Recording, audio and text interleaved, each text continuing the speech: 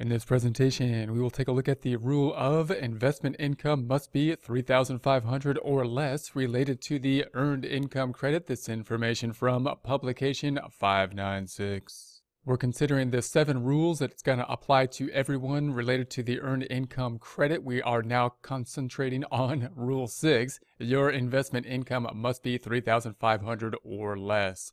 So you can't claim the earned income credit unless your investment income is 3,500 or less. If your investment income is more than 3,500, you can't claim the credit. Now there are some nuances here. We can use worksheet 1 if this chapter to figure out your investment income. Let's just take a look at a general example here though. Here's our test 1040. Here's our individual. We have head of household status. We've got the one child that's a qualified child. If we scroll down, we're saying 20,000 of income. And that gives a standard deduction of 18,000. The tax income of 2,000 given a tax of 201. That's being wiped out by the child tax credit. And then we have this earned income credit down here. Again, we're not looking at the amount specifically and how to calculate it. We're just considering, well, now what would happen just in terms of the tax software if we just increase investment income.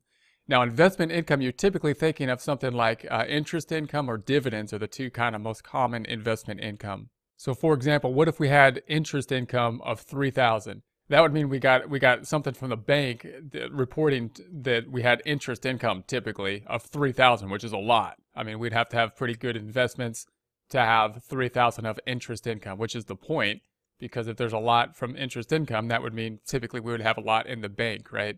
And they're saying if you have a lot of assets, then you shouldn't really qualify for the earned income credit, which is given so to people that are possibly need the income more. So if we have 3,000 here of interest income, we're going to say if we scroll down, we still have that 2,706 and still remains. Okay, so let's increase it to 3,499, which is pretty close to the limit. So now we're at 3,499. It's part of total income. It's increasing the adjusted gross income here and the total income, but it didn't wipe out the credit yet. And if we go to 3,500 on the bank, and we scroll up, now it's at 3,500. Credit's still there.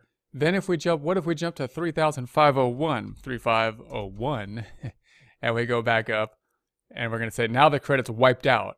So notice this is just kind of a hard line. That $1 obviously of interest income is just going to be a hard line. If you're over that 3,500, then it wipes it out completely. And then you might think, well, what if you were married? What if you were married here? So now we have two individuals, the one, and we have the one dependent, and now we're married, and we only let's say we have 3,000 of the interest. So 3,000 of interest below the limit, then we still have, of course, our earned income credit.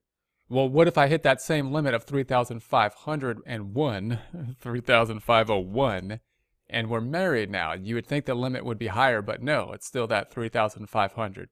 So it's just it's kind of a funny thing for the it doesn't matter if you're married or single or what the filing status is. It's got that hard limit of that 3,500. Now the same thing is true with dividends. Dividends are another typical type of investment income. If we had dividends, we invested in stocks and bonds and we got dividends, more likely to get over 3,500 from dividends.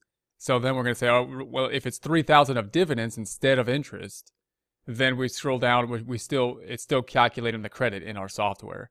But the same thing happens if we go to 3,500, 3,501, then the credit's going to be wiped out because the dividends are up above that amount. And what if you had a combination of the two? What if we had dividends and investment income? Or dividends and interest, I should say, which are both types of investment income. So if we scroll back down, now we're going to say we got 1,000 of interest and 2,000 of dividends, under 3,000 total. And then again, we're back to being able to have the credit because we're not up above the 3,500 between the two of them. But if we change this 1 to 1,501 now, and then I go back over and we're going to say, all right, well now we've got 2,000 of ordinary dividends and the interest 1,501, and that's going to bring us over the 3,500, and now the earned income credit is wiped out.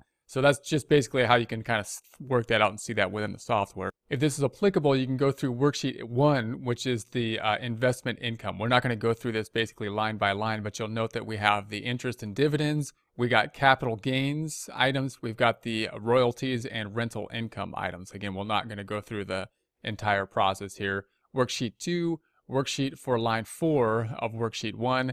Again, we won't go through the whole thing. Here's an example. And this is going to be a bit more complex because now we're saying that there's going to be a child, and if we have a child that has some type of investment income, in other words, we have a child and we set up some passive income, some investment income such as money in the bank or money that's in investments for them, then we might report some of their income on our return for that. And then you have some kind of a special case in this case. Again, if we were applying for the earned income credit, typically you would think that the child would not have much, passive income, a lot of money in the bank. So usually probably not, but this would be a more complex type of example if you wanted to go through this example, if there's some situation that's a bit more complex that applies to you with regard to investment income.